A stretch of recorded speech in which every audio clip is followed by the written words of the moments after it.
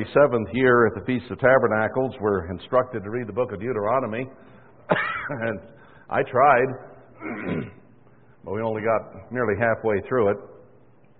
So I think that we should continue this and finish it, even though it's post-feast. It's still something that God would have had us do, and I think we should finish because of that. And there's a lot of instruction in here that's good for us. So let's go back to Deuteronomy. We got to 17 before I flashed back and dealt with the land Sabbath and the year of release and the third tithe cycle. So let's pick it up where we last left off here in chapter 17.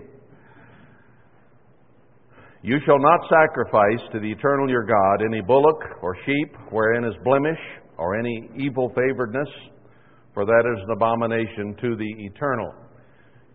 It's reminiscent of Malachi 1, which is somewhat of a quote from this, where he says all the tables are filthy, and that which they offer there is blemished and is not what it ought to be.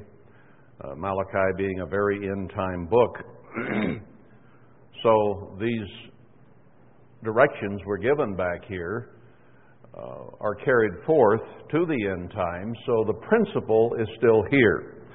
We may not be giving any animal sacrifices at the moment, but at the same time we still offer our prayers, we still offer offerings and gifts of various kinds, service to others, to God, and we are not to let our right hand know what our left hand is doing. We're to give, to serve, to help, not keep track of what we've done and how much we've done, or to pat ourselves on the back.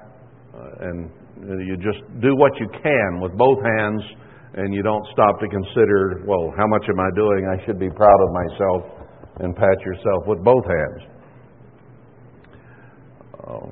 It should be pure before God, of desire to serve, not for self-gain, but for God. And we did a lot of that in Worldwide over the years, for political favor or for office or whatever it might be. And that was not a true, pure motivation. The motivation has to be to truly serve God and His people, essentially, without blemish. If there be found among you within any of your gates which the eternal your God gives you, man or woman, that has worked wickedness in the sight of the eternal your God, in transgressing His covenant. We made a covenant with God to keep all His words, even as they made a physical covenant then. Ours is both physical and spiritual. And have gone and served other gods, and worshipped them, either the sun or moon, or any of the host of heaven, which I have not commanded. And it be told you, and you have heard of it, and inquired diligently. So don't go just on the rumor. But if you do hear of it, the rumor comes around that someone is worshiping other gods, not doing what they ought to be. And that could be in many, many forms. Then you diligently look into the matter. And behold, if it be true and the thing certain, that such abomination is worked in Israel, then you shall bring forth that man or that woman which have committed that wicked thing unto your gates, even that man or that woman, and you shall stone them with stones till they die. At the mouth of 2 witnesses or 3 witnesses shall he that is worthy of death be put to death. But at the mouth of 1 witness he shall not be put to death. One person might have an agenda. So God wants it to be fair, that something be established in the mouth of 2 or 3 witnesses, because that's a very serious thing when you stone someone to death. The administration of death is not there in the New Testament, though certainly spiritually the principle applies. That if one be taken in a fault, or bringing false doctrine or whatever, after the second and third admonition, a heretic is to be banished from the church. And in fact, Paul puts it in pretty serious language when he says they'll be turned over to Satan the devil for the destruction of the flesh until they repent. So, in a way, it is a spiritual death. because they're dismembered from the body. And that which is dismembered from the body eventually shrivels up and dies. Just as we've seen our friends, our relatives, various ones who left the church for whatever reason, they begin to lose everything they understood and knew. Over a period of time, it just goes away. So that severing themselves from the body will cause spiritual death. And if someone is creating problems, there's some kind of a, let's say, gangrene in the body, whether it be in the foot or the hand, then that part has to be cut off from the rest of the body. And it will shrivel and die unless there is repentance and healing. And if repentance and healing occurs, then it is reattached. Just as Paul said about the man committing incest in 1 Corinthians 5. After a period and a space of repentance, the attitude was different. Then they were ordered to take him back and make him part of the body again. Meantime, the body had rejected that which had rejected it. So he had to get pretty strong about it. They said, well, we didn't see anything wrong with that person at the time because their own attitude was wrong. Then when the person was cut off, later repented, they said, well, we don't want you back. Well, why not? If the repentance is there, if change has occurred, if they're not in the same attitude that they were, bring them back and accept them back. Why should the body be without that part if it's healed and is good again? And the same, not just of sin, but of heresy. If they repent of wrong doctrine and come back, then they should be accepted. We should be enough, or have enough of the mind of God that we react according to the way He would react. Not as humans do, who bear grudges, who hold things against people forevermore, but God forgives, and He puts it away from Himself. We have to be the same way. So, this principle still applies in spirit. All of these things do. So, verse 7, the hands of the witnesses shall be first upon him to put him to death, and afterward the hands of all the people. So that was another safeguard. You know, it's easy to say that person ought to be killed, why don't you go kill him? But if they brought witness, then they were the ones who were to pick up the first stone and cast it. Even as Christ Himself said, he who is without sin cast the first stone. So He raised that. He says you'd better be very, very careful if you're about to stone someone else to be sure you don't need stoned first. But you were the one who had to be the one to cast the first stone if you're the one that brought the witness against that person. So shall you put away the evil from among you. If there arise a matter too hard for you in judgment, between blood and blood, between plea and plea, between stroke and stroke, being matters of controversy within your gates, then shall you arise and get you up into the place which the eternal your God shall choose. The government will be centered in Jerusalem, which is the place He chose. And if strife or difficulty or arguments arose, they were to go up there. And you shall come to the priests, the Levites, and to the judge that shall be in those days, and inquire, and they shall show you the sentence of judgment. So God had government very clearly in Israel, and He had it very clearly in the New Testament ministry as well. You don't accomplish anything without government. Men have come to hate government, partially because they are carnal and don't want to follow the rules. They want themselves to be the exception. Everybody else should obey it, but I shouldn't have to. So there is that side of it. And there is the side of it also where, well, I lost that thought. Where was I headed with that?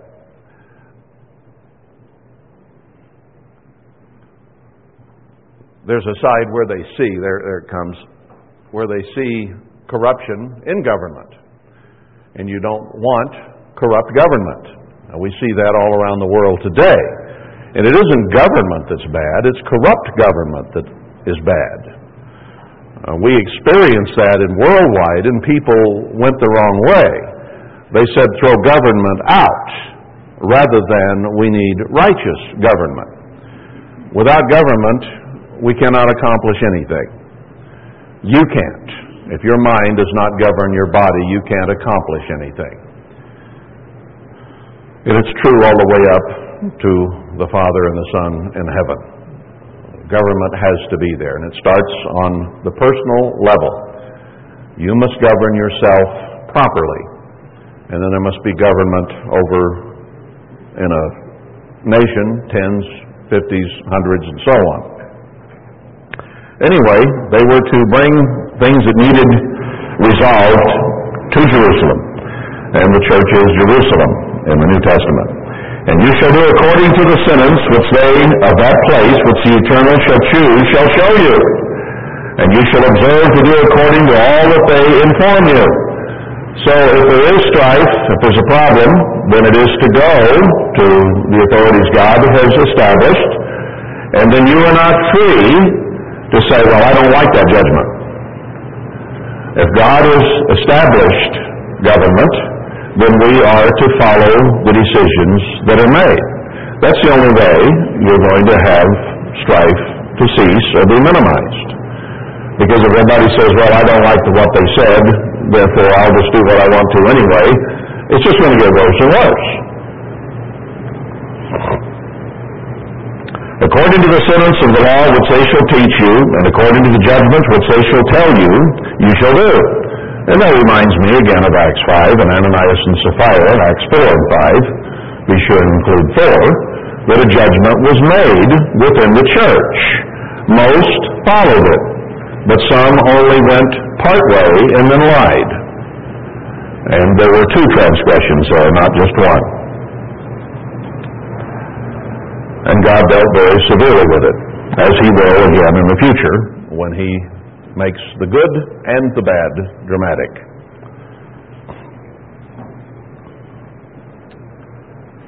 You shall not decline from the sentence which they shall show you to the right hand nor to the left. Do it the way the judgment comes down. And the man that will do presumptuously and will not hearken to the priest that stands to minister there before the eternal your God, or to the judge, even that man shall die. Now, isn't that the way God administered it with Korah, with various other ones who rebelled against Moses and the leadership that God had put in place? That's the way He dealt with it, put them to death, their whole families. The earth swallowed them up, or they were stoned. In the case of Achan, presumptuousness to God is as witchcraft. When we presume, we become arrogant. When we presume something beyond the authority that we have been given, then God hates it the same as witchcraft. And in witchcraft, you were to be stoned to death as well. So these things still survive in principle, even though we don't have a big pile of stones outside the hall here. And all people shall hear and fear and do no more presumptuously. We have to be careful not to go beyond the bounds that God has set for us. The ministry in Ezekiel it says the same thing essentially about that. Not to presume or assume more or take more upon yourself than you ought to.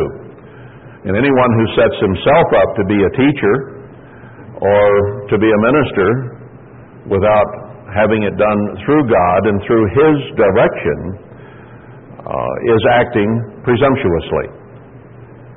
And God hates that. We have in the church today many people, men and women, who've set themselves up to be teachers or ministers, pastors, whatever. And God hates that. It is presuming something that was not endowed upon you from those in control that God put there. We need to think very, very carefully about that. And remember as well, when you start passing out advice, that you are held twice as accountable. God will judge you doubly in what you say, teach, or preach. Now, that goes for someone who is not given teaching capacity, or someone who is, but also teaches anything contrary to this Word. God will hold teachers doubly accountable for everything, more so than someone who is not teaching. I mean, we can see that, can't we, easily? If you have some views of your own that may be counter to what God has revealed or what this book actually says, and you keep them to yourself, then God just judges you by yourself and what you are unwilling to accept, see, or learn. But if you then take it to others and spread it, that becomes a virus, and God will deal harshly with that. Heavier judgment will come. Okay, verse 14. When you are come into the land which the eternal your God gives you, and shall possess it, and shall dwell therein, and shall say, I will set a king over me, like as all the nations that are about me. Now, God is not recommending that, but He says you may do it. You shall in any wise set him king over you, whom the eternal your God shall choose. So if you decide to go that route, He says, be sure you consult God about it. You may not set a stranger over you, which is not your brother. We have in America today a situation where we should have thought more clearly about it. But he shall not multiply horses to himself, whoever the king be, should be of yourselves, not a stranger or a foreigner. He shall not multiply, I'm talking about race here, I'm talking about foreigner and the legalities as far as this nation is concerned. The racial question is not a question in my mind with Obama. The question is whether he qualifies under the rules of the Constitution and this land.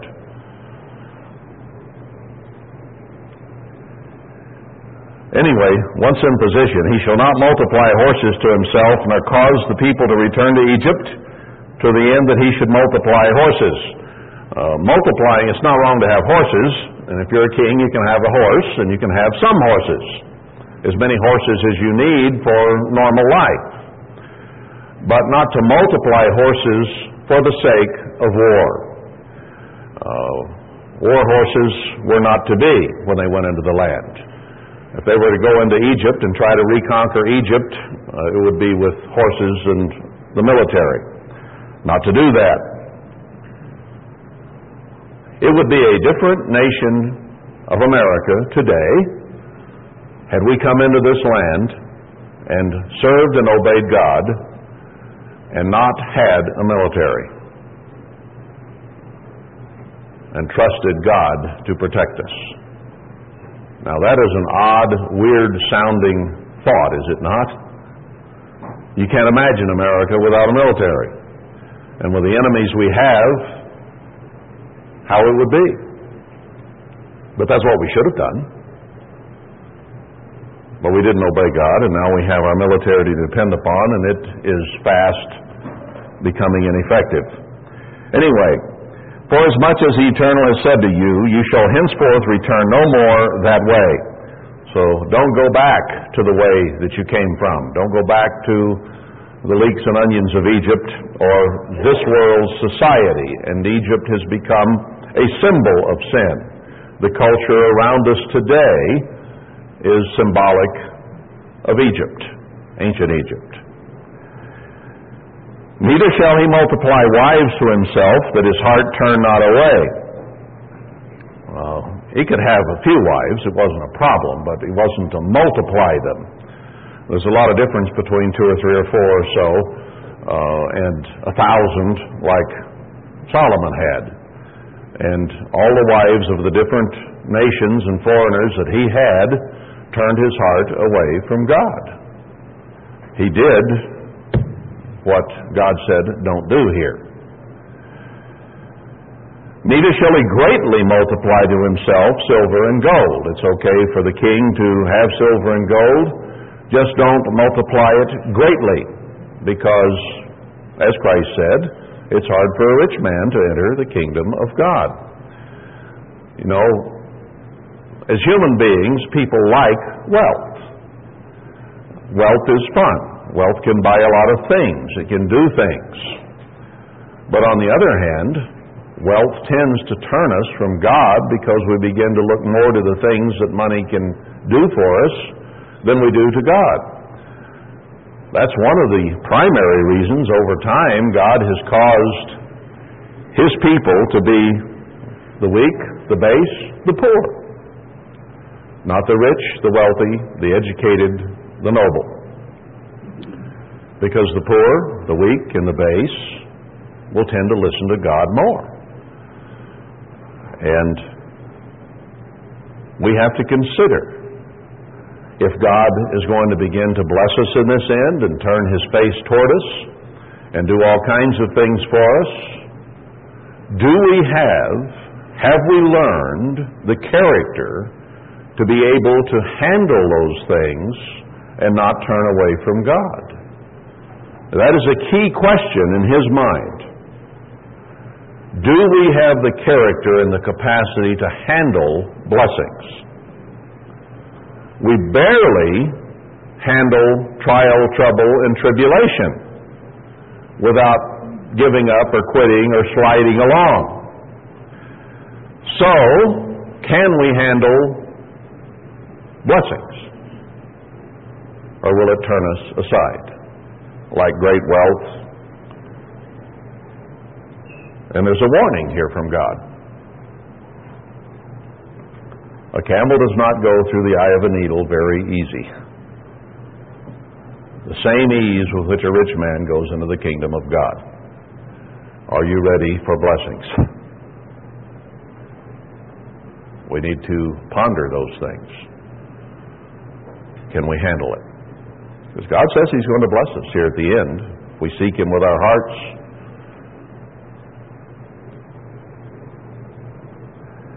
He has to know our heart before He can bless us. That's what it boils down to. He will hold back. He will not until He's convinced that we can handle it and do what we should with it. And that's a tough test. So that's why He says, when you seek Me with your whole heart, then will I turn my face to you and bless you.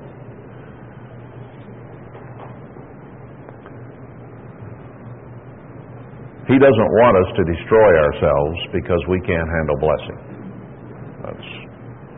He wants us in His kingdom. That's the bottom line. Okay, and it shall be, that king, when he sits upon the throne of his kingdom, verse 18, that he shall write him a copy of this law in a book, out of that which is before the priests, the Levites. And that shall be with him, and he shall read therein all the days of his life, that he may learn to fear the eternal his God, to keep all the words of this law and these statutes to do them. The Bible, or a copy of the law, was to be his constant companion. He was to read it every day. God told that to Joshua just before they went into the land, to read God's Word daily, and then you shall have good success, is the way He put it there. Good success is doing the things that God says to do. Will create success. Well, we're here to be kings, aren't we? Kings and priests in the world tomorrow. So this applies very directly to each and every one of us. We need to have this Word of God, and we need to have our nose in it on a daily basis. Now, you might not have time every day to do a deep study on a particular topic and spend hours at it. That isn't the point. The point is, we need to pick it up in the morning, in the evening, sometime during the day, and we need to read it. Sometimes I'm tired and I don't feel like studying, but I can turn to Psalms or somewhere and read a few chapters and think about those things. And I try to do that every day. Some days it even slips by me, and then I feel bad about it. But we need to do it every day. That should be a goal and a purpose and a plan for us. And here's the reasoning, verse 20, that his heart be not lifted up above his brethren. We need to be meek, to be humble, to be teachable, to be of service to one another. And God's Word teaches us that. Because God hates the proud. And He turns away from the proud. But He loves the humble and the meek. And when we read God's Word, what does it do? It tends to humble us. Because it shows how great He is and how small we are. So then that humility needs to be translated to each other, so that we're willing to work with and help one another and strengthen one another instead of rising above one another. And they turn not aside from the commandment to the right hand or to the left, to the end that he may prolong his days in his kingdom, he and his children in the midst of Israel. So it isn't war horses and military that prolongs your life and keeps your kingdom intact.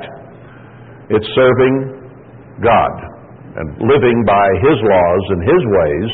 And He says He will prolong your life. You know, the commandment, the fifth commandment, honor your father and mother that your days may be long on the earth, also refers to our Heavenly Father and our Mother, the Church. If our attitude is right toward God in heaven and the Mother He's put over us, then we will prolong our days. Things will work smoothly in the family. So honoring your father and your mother has more to do than just physical families. All right, chapter 18. The priests, the Levites, and all the tribe of Levi shall have no part nor inheritance with Israel. They shall eat the offerings of the Eternal made by fire, and His inheritance. Therefore shall they have no inheritance among their brethren. This is speaking of land. The Eternal is their inheritance, as He has said to them. Numbers 18. And this shall be the priest's due from the people, from them that offer a sacrifice, whether it be ox or sheep. And they shall give it to the priest, the shoulder, and the 2 cheeks, and the maw.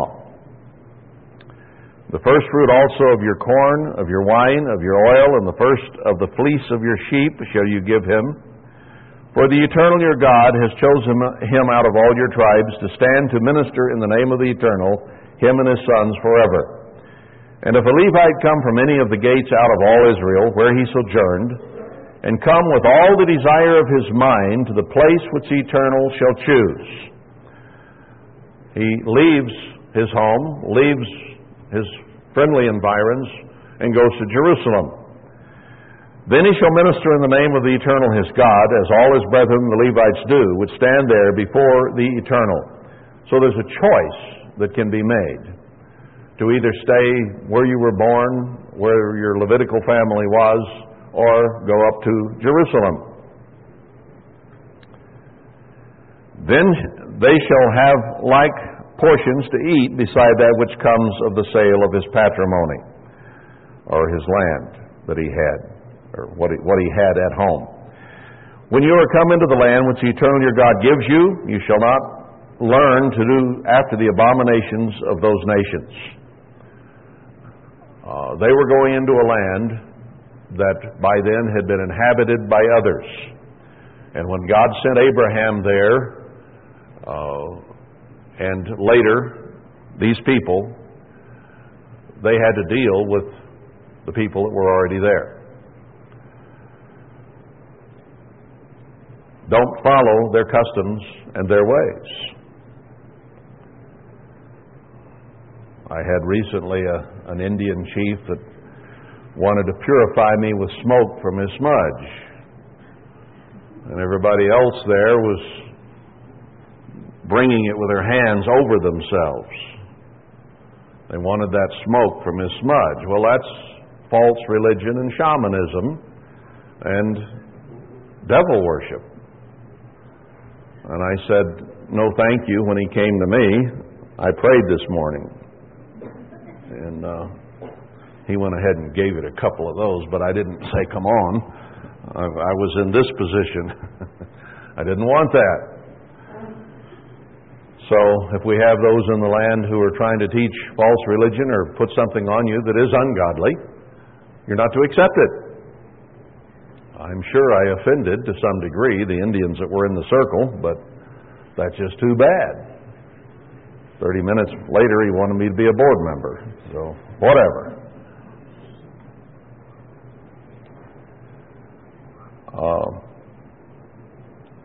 Verse 10, there shall not be found among you anyone that makes his son or his daughter to pass through the fire, or that uses divination, or an observer of times, or an enchanter, or a witch, or a charmer, or a consulter with familiar spirits, or a wizard, or a necromancer. For all that do these things are an abomination to the Eternal, and because of these abominations, Eternal your God does drive them out from before you. So anything to do with the spirit world and spiritism and Satanism, and that includes the Protestant churches and the Catholic Church and the Muslims and all of them, we're not to have anything to do with that religion, whatever it might be. I've been at sporting events over the years, and they ask you to bow your head for the benediction or whatever prayer they say beforehand. I generally just stand there. I'm not going to bow. Now they think they're praying to the eternal Creator God in heaven, but they're not. They don't know who they're praying to. Christ said, "You worship you know not what." If they don't worship God in spirit and in truth, then they're worshiping another God and don't even know it. That's how deceived they are. And I'm not going to bow my head or say amen to those prayers. Now, they may look around and see that I'm not bowing my head, but on the other hand, if they're looking around, they're not bowing theirs either. So, not my problem, it's their problem.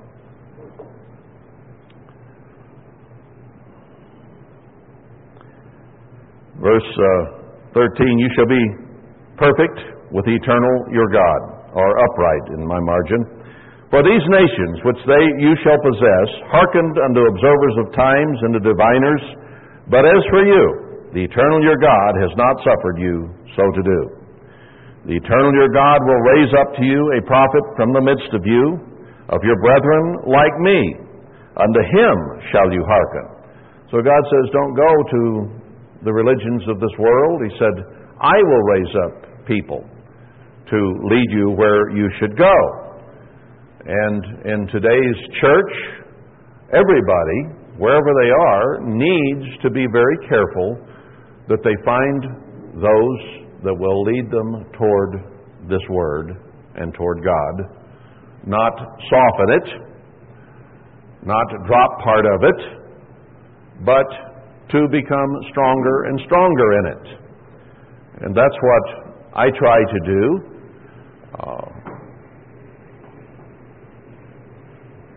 You see, we got scattered because we were not faithful enough to God's Word. We did not have a high enough standard for ourselves, nor did the church have a high enough standard for us. So if you get blown away for having too low a standard or not following the standard that is before you, then you have to take stock. You have to wake up. You have to seek more oil. You have to look for a higher standard, a higher level of performance than what you had before. Now, if we err here, I would prefer it to be in the direction of being too strong with what we teach and do than too weak. Now, it's preferable to have a perfect balance. It's preferable to get everything just the way God wants it and not be either too strong or too lax. But it was for being too lax that we got scattered. So if we're going to err in any direction, it would be better to go that way, rather than stay in the same ditch you were in that got you in trouble in the first place.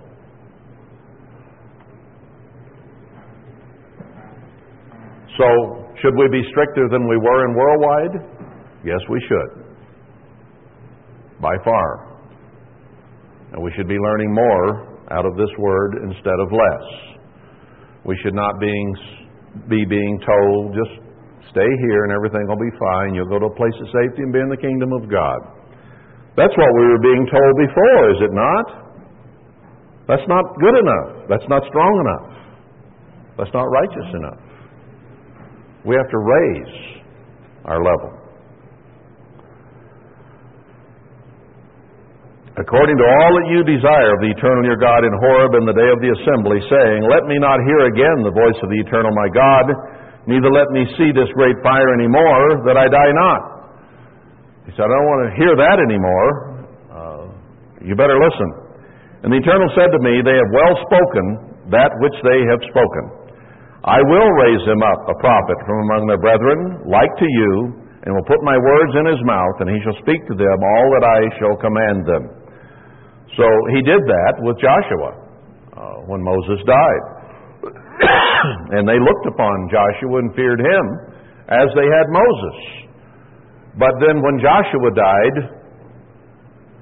the nation fell apart because there was not righteous leadership there. And what happened when unrighteous leadership took over in the church of God here at the end? Fell apart. We were already pretty dicey before Herbert Armstrong died, but when Tkachis took over, it just fell apart.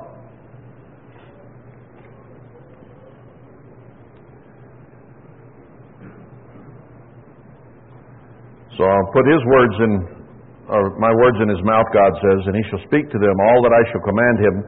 And it shall come to pass that whosoever will not hearken to my words, which he shall speak in my name, I will require it of him.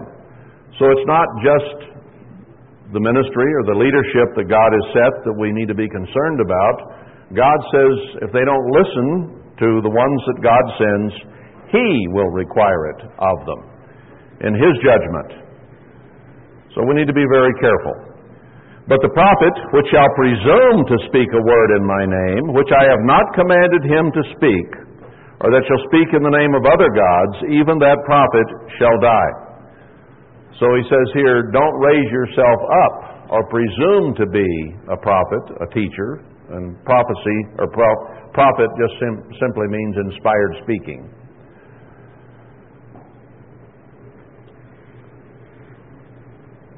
So it's both assuming the position and then what is preached that is a problem. Both, not just one.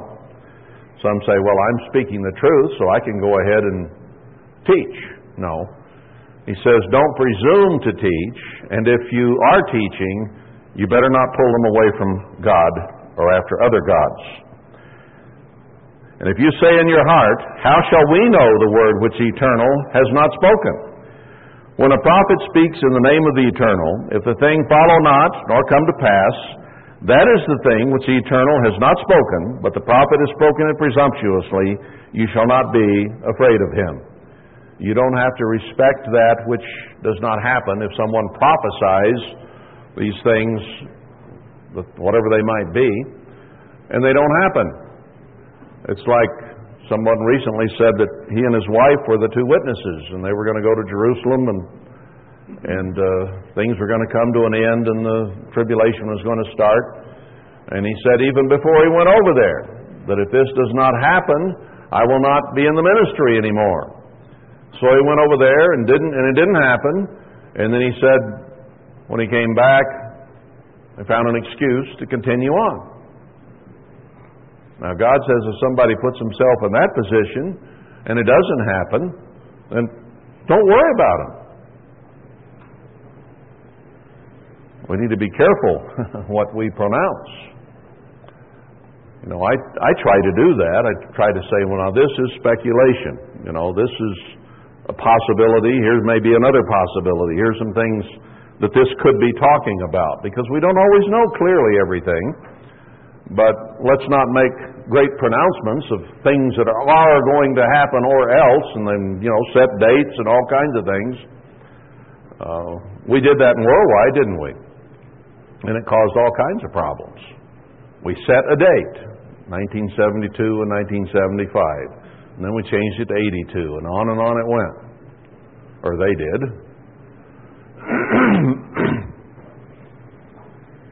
As far as I'm concerned, it is the events and our compliance with God that matters the most. The timing, I think soon is close enough. Do we need to concern ourselves with months, days, years? We can hope, maybe hope things will be different by Passover. It does make very strong promises of blessings in the first month. But it doesn't say what year. So we can hope in any year upcoming that this is the year. And we can even get our hopes up, our prayers up. But we need to be careful not to say this is going to happen, and then if it doesn't, we look stupid. But we need to be careful with those things. We can always live in hope. Hope is one of the big three, isn't it? Faith and love we talk more about, but hope is very important. And hope is based on looking forward to something that you wish for and want, and it is a positive emotion. It is not hope against hope, or I know it ain't going to happen, but no, it's a looking forward and projecting our emotions towards things God has said and living in a positive mode of thinking, of looking forward. Hope then pulls you forward. Something out there you want and you hope for it. It's like the donkey with the carrot. He sees what is ahead and he keeps walking toward it, but it seems like he'll never reach it because it's tied to the end of his nose. But there is a time when it's going to happen. So always look forward in hope. The Jews have a saying, I don't borrow much from the Jews, but this principle is there. Next year in Jerusalem. That's one of their greetings. One of the things they say to each other. Next year in Jerusalem. So they're not expressing that as a prophecy. They're expressing it as a hope that they live by. And we can have that same type of hope. That each year we look upon it as maybe this is the year. And we're getting close enough. We don't have to worry about is this the millennium?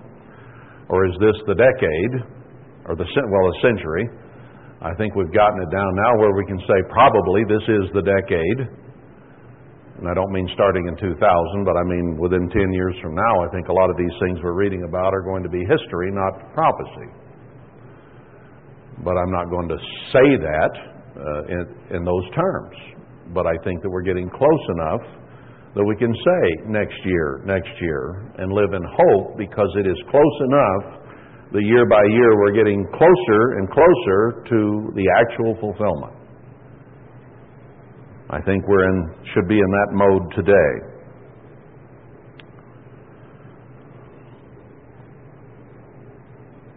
Chapter 19. When the eternal your God has cut off the nations whose land the eternal your God gives you, and you succeed them, and dwell in their cities and in their houses,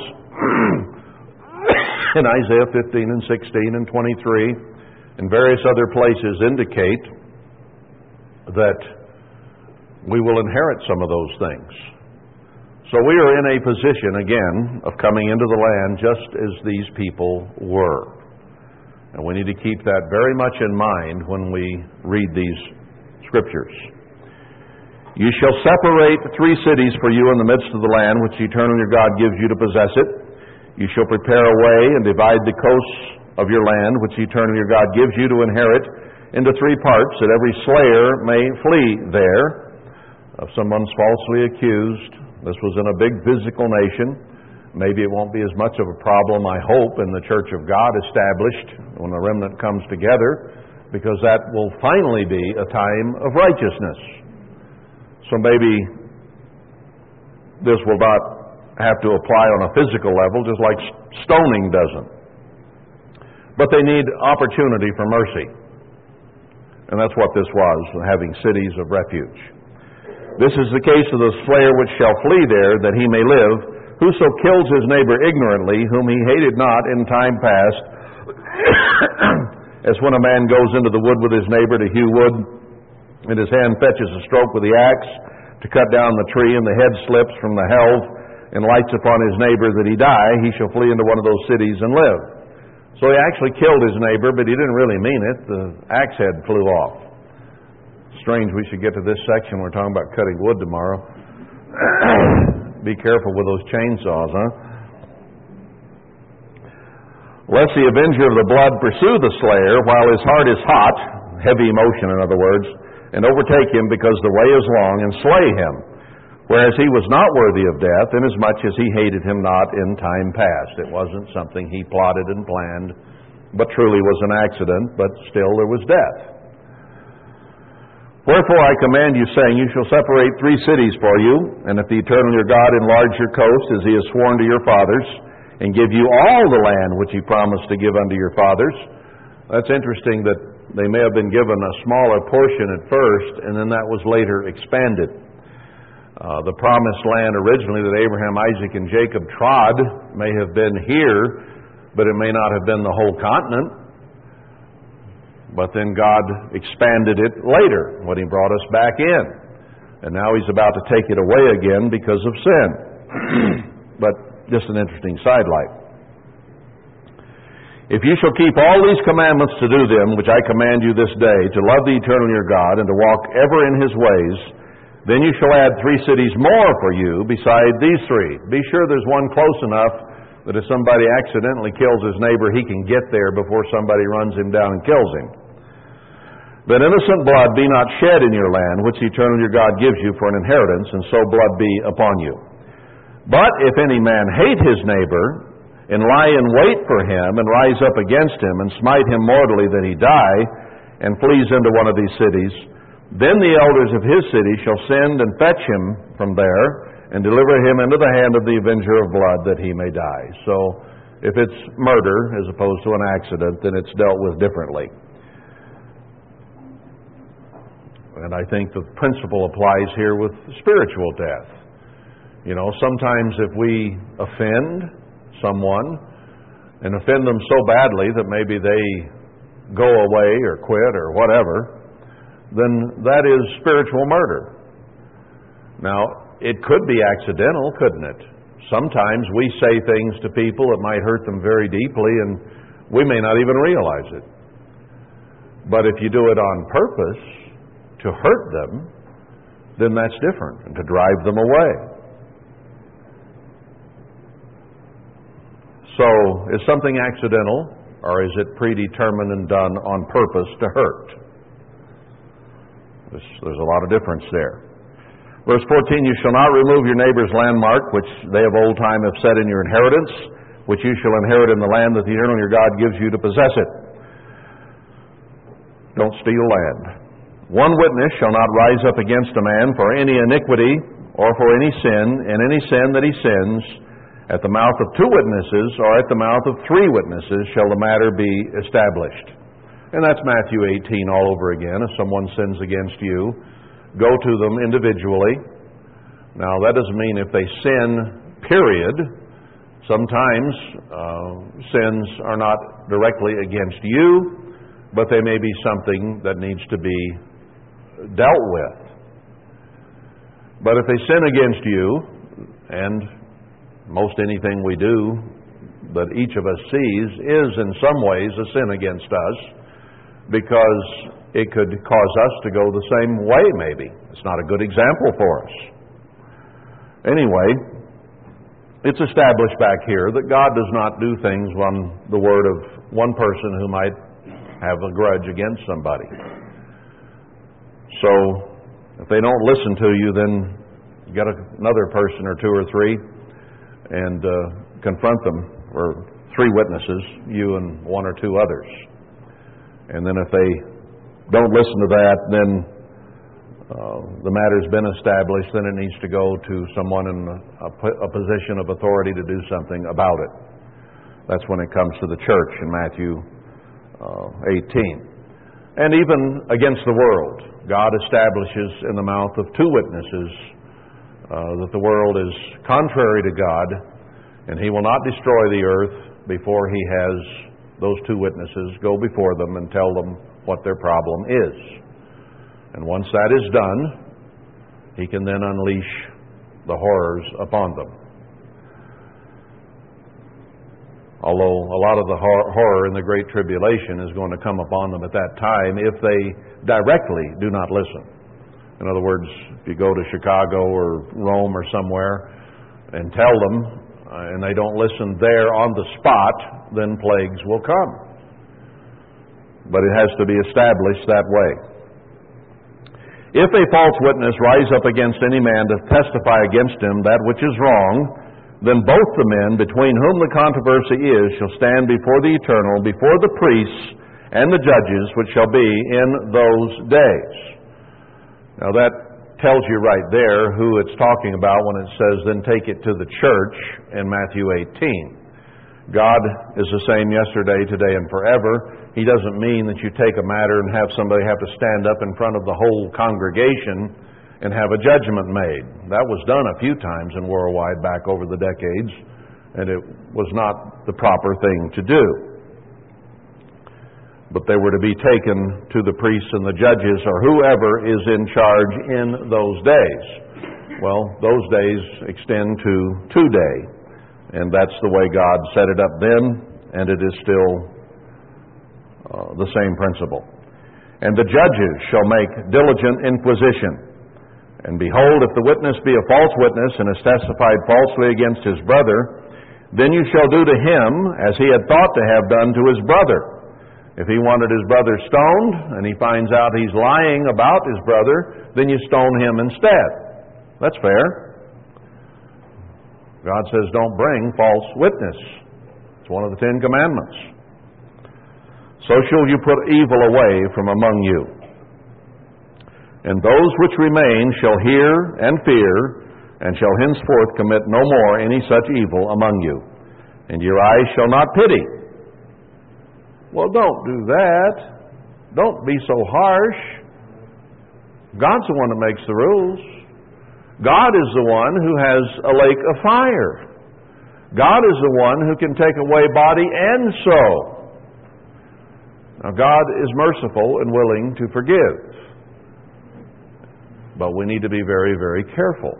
Now, back then, under the administration of death, if it were a physical sin, they were to be put to death. No pity.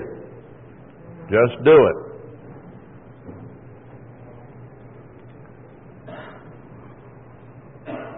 But life shall go for life, eye for eye, tooth for tooth, hand for hand, and foot for foot.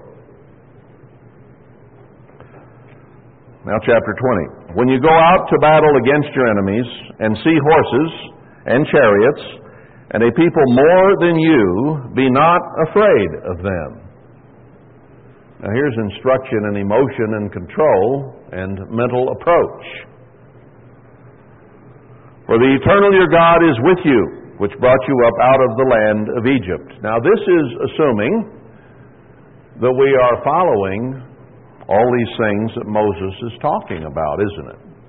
If we will be obeying God and serving God and worshiping God and putting His word and His way first, He will be with us.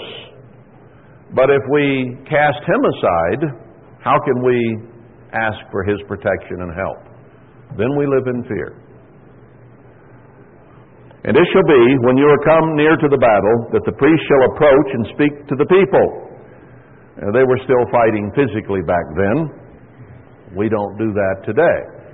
God says, my kingdom is not of this world, John 18:36. If it were of this world, then would my servants fight.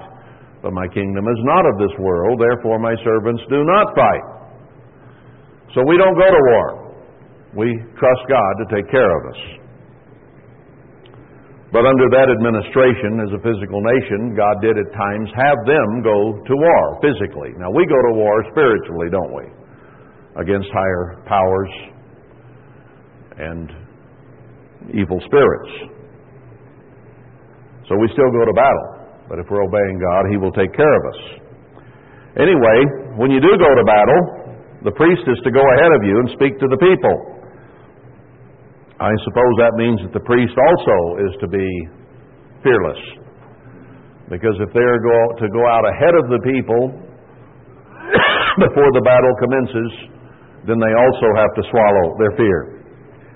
Anyway, they shall say, "Hear, O Israel, you approach this day unto battle against your enemies. Let not your hearts faint, fear not, and do not tremble, neither be you terrified because of them. For the eternal your God is He that goes with you to fight for you against your enemies, to save you."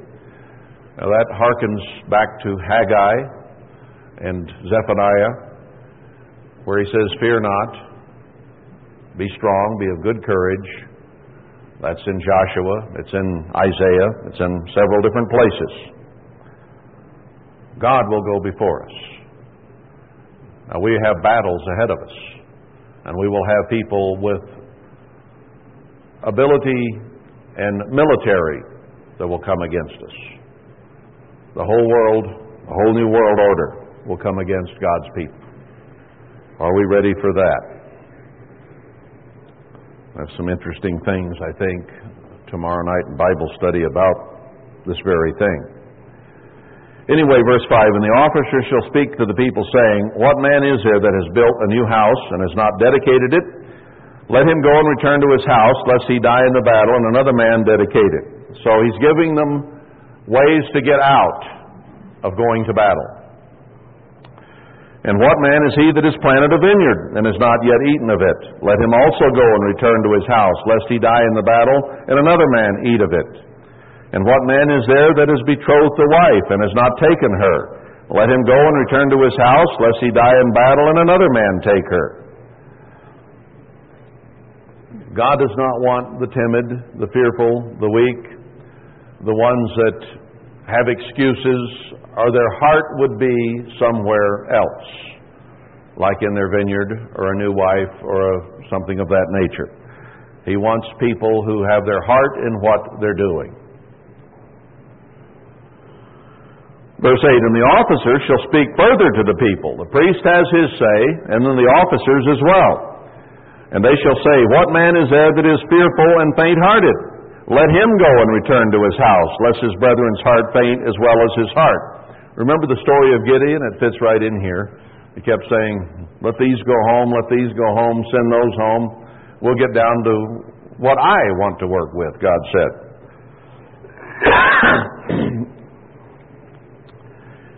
But he didn't want the fearful there, lest his brethren's heart faint as well as his heart. You know, fear can spread very easily. And one person could be there naysaying and doubting and not being ready to go forward, and it can cause the hearts of others to turn away. Now, we're very soon facing some of these very things. In fact, I think God has opened and is still opening some doors. But there are always the naysayers, the faint-hearted, the unbelievers, those who are not willing to, with an open mind, prove whether these things are so, but their mind is in, "This can't be." There is a huge difference in approach there. The Bereans, he said, are what we are to be like, to search the Scriptures whether these things be so. That is a positive approach to see what God might or might not be doing. There is never any instruction throughout all of God's Word to stand back and say, "I don't think so, show me." There is no room for that in the heart and mind of a true Christian. We need to be open-minded, to examine and not make snap judgments or say, "Well, that can't be." How do you know what can or cannot be? How do you know what God might or might not do? The thing to do is not, wait a minute. No, it's, I'm going to wait a minute while I study God's Word. How many naysayers, truly, have you ever known, and something would come up, who would go home and start going through their Bible backward and forward, trying to find every passage that might apply to whatever is on the table at the moment? Very rare. Usually someone who is in a no, can't be, negative type of frame of mind does not search the Scriptures whether it be so, but they complain to whoever will listen about how it could not be. And they never really check it out. That is an ungodly, unchristian approach. Negativity is not part of God's mind or His mindset.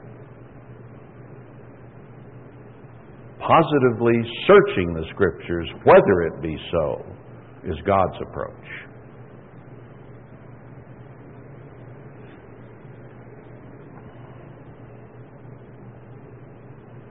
I try to do that for my sake and yours. Now, when Passover came up, I did not immediately endorse it because of one or two verses or words. I started going through my Bible diligently to search out every place that it could possibly be mentioned and to see if they all fit together.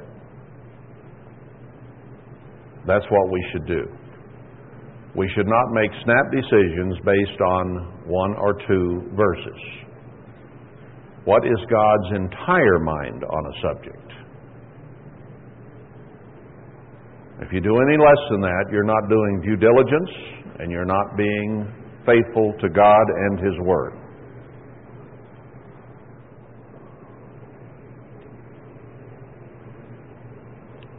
So God says, weed out those who are faint of heart. Those who have negative emotions, who will cause others to have negative emotions. We must have a smaller number who believe. A smaller number who are ready to move forward. A smaller number who will search out as the Bereans did and find out whether these things be so. God is not in a numbers game. He is in a righteousness game. He is in a serve me with your whole heart game.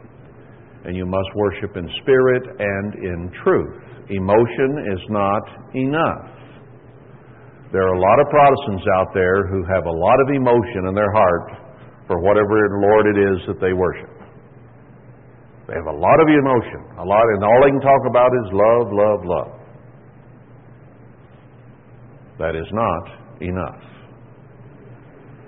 It must be in spirit and attitude and in truth.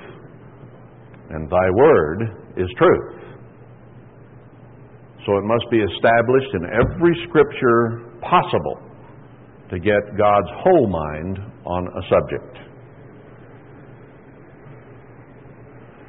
And that is a positive approach. We cannot have a situation where one man's faint heart makes others have a faint heart. Weed those out. Send them home. And it shall be, when the officers have made an end of speaking to the people, that they shall make captains of the armies to lead the people. When you come near to a city to fight against it, then proclaim peace to it. You shouldn't have a warlike attitude and let's just kill them all. That should not be the approach. Maybe you are to take that city, but you examine their attitude and give them an opportunity. Don't be in a hurry to fight. Settle the matter in the way. And that's what Christ said, didn't He? It's better to settle the matter with your neighbor or whoever it is that you're fighting with on the way instead of going to court with them. That doesn't work out too well usually. When you come near a city to fight against it, then proclaim peace to it. And it shall be, if it make you answer of peace, and open to you, then it shall be that all the people that is bound therein shall be tributaries to you, and they shall serve you. If they're willing to come under your government, your guidance, your authority, then they will serve you. This is where, in places where God had told them to go, not just anywhere. And if it will make no peace with you, but will make war against you, then you shall besiege it. And when the Eternal your God has delivered it into your hands, you shall smite every male thereof with the edge of the sword. Kill all the men. Give them a chance at peace and service. And if they will not accept that, then kill every man with the sword. But the women and the little ones and the cattle and all that is in the city, even all the spoil thereof, shall you take to yourself, and you shall eat the spoil of your enemies, which the Eternal your God has given you. So kill all the men. You can keep the women and children and cows and everything in the city. Now, that's for a city far off. There's a different rule here, which we'll see. Verse 15, thus you shall do unto all the cities which are very far off from you, which are not of the cities of these nations. That's, if they're way out there, they could have had an empire. It could be stretched out over a big area.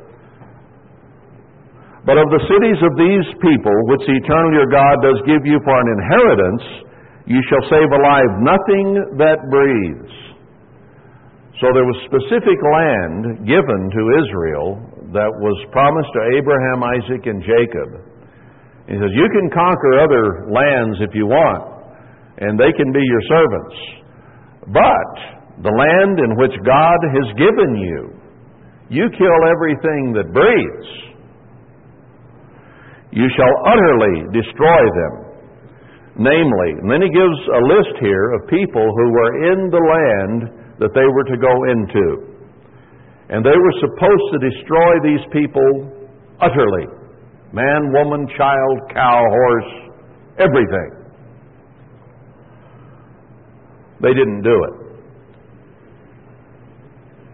And we still will face those peoples yet again.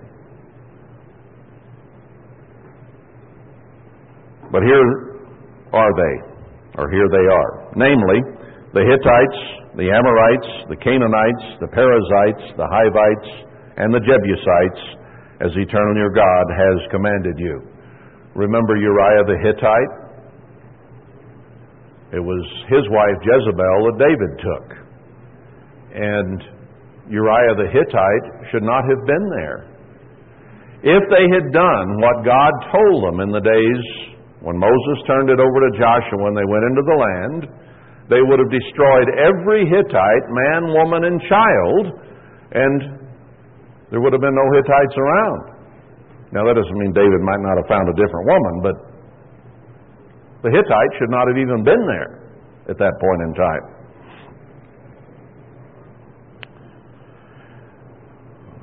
So, destroy them, verse 18, that they teach you not to do after all their abominations which they have done to their gods, so should you sin against the Eternal your God.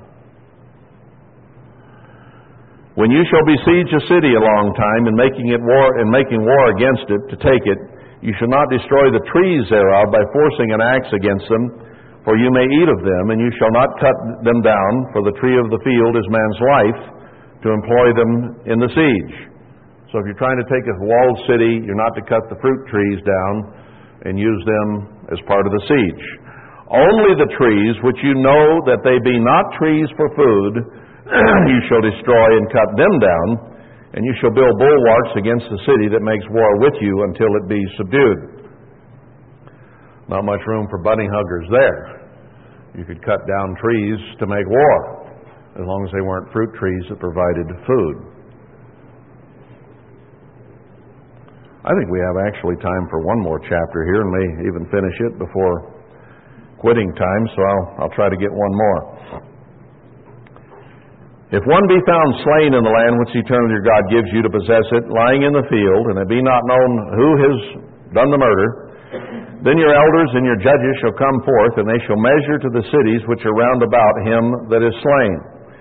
And it shall be that the city which is next to the slain man, so they check and see how close the body was to whatever cities were around it. Even the elders of that city shall take a heifer, which has not been worked with, and which is not drawn in the yoke. And the elders of that city shall bring down the heifer to a rough valley, which is neither eared nor sown, in other words, a wilderness area, not planted, and shall strike off the heifer's neck there in the valley. And the priests, the sons of Levi, shall come near. For them the Eternal your God has chosen to minister to him and to bless in the name of the Eternal, and by their word shall every controversy and every stroke be tried. We discussed that a little earlier about God having set up government and jurisdiction within both ancient Israel and spiritual Israel today. And all the elders of that city that are next to the slain man shall wash their hands over the heifer that is beheaded in the valley, and they shall answer and say, Our hands have not shed this blood, neither have our eyes seen it. So, an unexplained murder, one where they cannot find the perpetrator, this was to be done. This was also done in part to flush out and bring confession. Because when you slew that heifer in that valley, you were saying, Our hands, our city, have not done this. And you could be bearing false witness, could you not? Be merciful, O Eternal, unto your people Israel, whom you have redeemed, and lay not innocent blood unto your people of Israel's charge, and the blood shall be forgiven them. So they were to make a plea to God. We don't know who did this. As far as we know, it wasn't in our city. Please have mercy on us, because if it was the nearest to your city, then you were probably the one most likely to be investigated, right? Just like the maid is always the first one they investigate in a homicide, the one closest. So shall you put away the guilt of innocent blood from among you, when you shall do that which is right in the sight of the Eternal.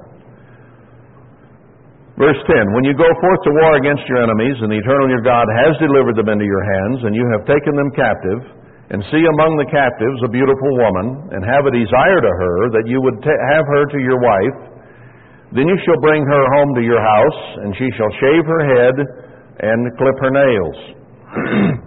And she shall put the raiment of her captivity from off her, in other words, the clothing that she wore in the land that she had been in, and shall remain in your house, and bewail her father and her mother a full month, and after that you shall go into her and be her husband, and she shall be your wife. So when they subjugated other areas, they could take, if they were cities far away. Now, if they were nearby cities, they were to kill man, woman, and child. But if it were further away and not part of the land that God gave them, then they could take those women as their wives if they wanted them. But they had to treat them with respect, too. The women had to be willing to put off the garments from the land they came from. In other words, accept your garments, accept your lifestyle and your culture, not that which she came from. And she has a full month then to get over the fact that her family maybe had been killed and subjugated, and get used to the idea that she was in a new home with a new husband pending. And this shall be, if you have no delight in her, then you shall let her go where she will. But you shall not sell her at all for money. You shall not make merchandise of her, because you have humbled her. So you took her in as a wife, and then if you didn't like her, you could put her away, but you couldn't sell her as a slave. So even in polygamy, God established rules that they had to show honor and respect to multiple wives, not just one. And then it shows favoritism here in verse 15. If a man have two wives, one beloved and another hated, and they, like Leah and Rachel, for instance, not maybe hated in Leah's case, but not loved the same way as the other, But if it is that way, one beloved and another hated, and they have borne him children, both the beloved and the hated, and if the firstborn son be hers that was hated, then it shall be, when he makes his sons to inherit that which he has, that he may not make the son of the beloved firstborn before the son of the hated, which is indeed the firstborn. So whichever one was actually the firstborn, God said, had to remain that way. You couldn't play favorites. But he shall acknowledge the son of the hated for the firstborn, by giving him a double portion of all that he has, for he is the beginning of his strength. The right of the firstborn is his. If a man have a stubborn and rebellious son, which will not obey the voice of his father or the voice of his mother, and that when they have chastened him, he will not hearken to them, they will not bend to the parents' will, and even with punishment, they still won't. They still keep their rebellious attitude. Then shall his father and his mother lay hold on him and bring him out unto the elders of his city and unto the gate of his place. And they shall say to the elders of his city, This our son is stubborn and rebellious. He will not obey our voice. He is a glutton and a drunkard. And all the men of his city shall stone him with stones, that he die. So shall you put evil away from among you, and all Israel shall hear and fear. Pretty strong statement, isn't it? Just bring your son out, your daughter, to have them stoned to death because they're rebellious and won't listen. But then these are parallels of spiritual principles which we observe today. We disfellowship our sons or our daughters, or put them out of the camp if they are rebellious and will not live according to God's ways. If they want to go the way of the world, then they need to be turned out with the world. Like the prodigal son. He went ahead and gave him his inheritance. Says, you don't want to live the way I live? Go. And when you find yourself eating with the pigs, and you get tired of that, then repent and you can come back. But God will not tolerate rebellion in His house.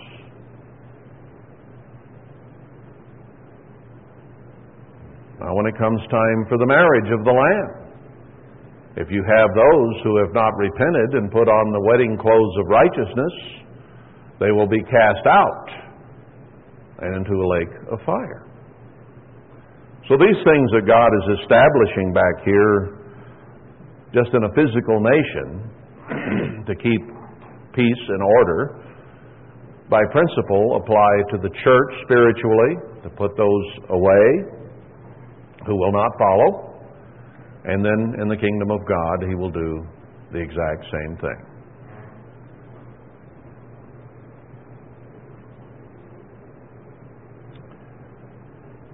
Verse 22, and if a man have committed a sin worthy of death, and he be to be put to death, and you hang him on a tree. So they had some options, I guess. Generally they stone with stones. That's usually what he says, but hanging on a tree is also a possibility. I guess maybe some cases you could have a choice in life. Would you rather be hung or stoned? His body shall not remain all night upon the tree, but you shall in any wise bury him that day. For he that is hanged is accursed of God, that your land be not defiled, which the eternal your God gives you for an inheritance. So there's room for mercy. God did not have a prison system. He did not incarcerate people for rehabilitation as we do today. If you did a crime, you were put to death. And the rest of Israel heard and feared. God does not believe in torture. He does not believe in incarceration for human beings.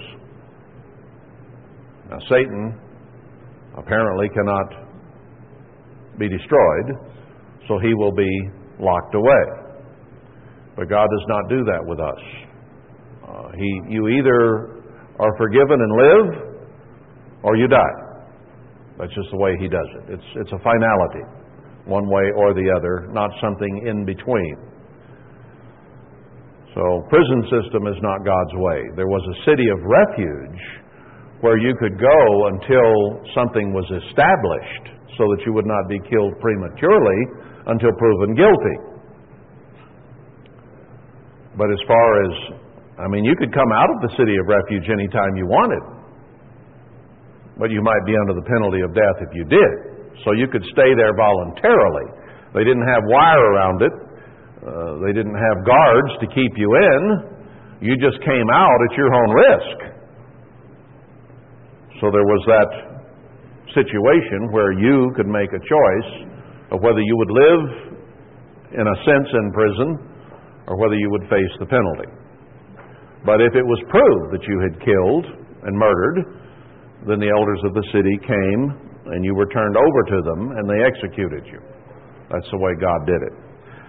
Well, we still finished a little early and finished another chapter, so we'll pick it up in chapter 22 next time. Or next time, yeah.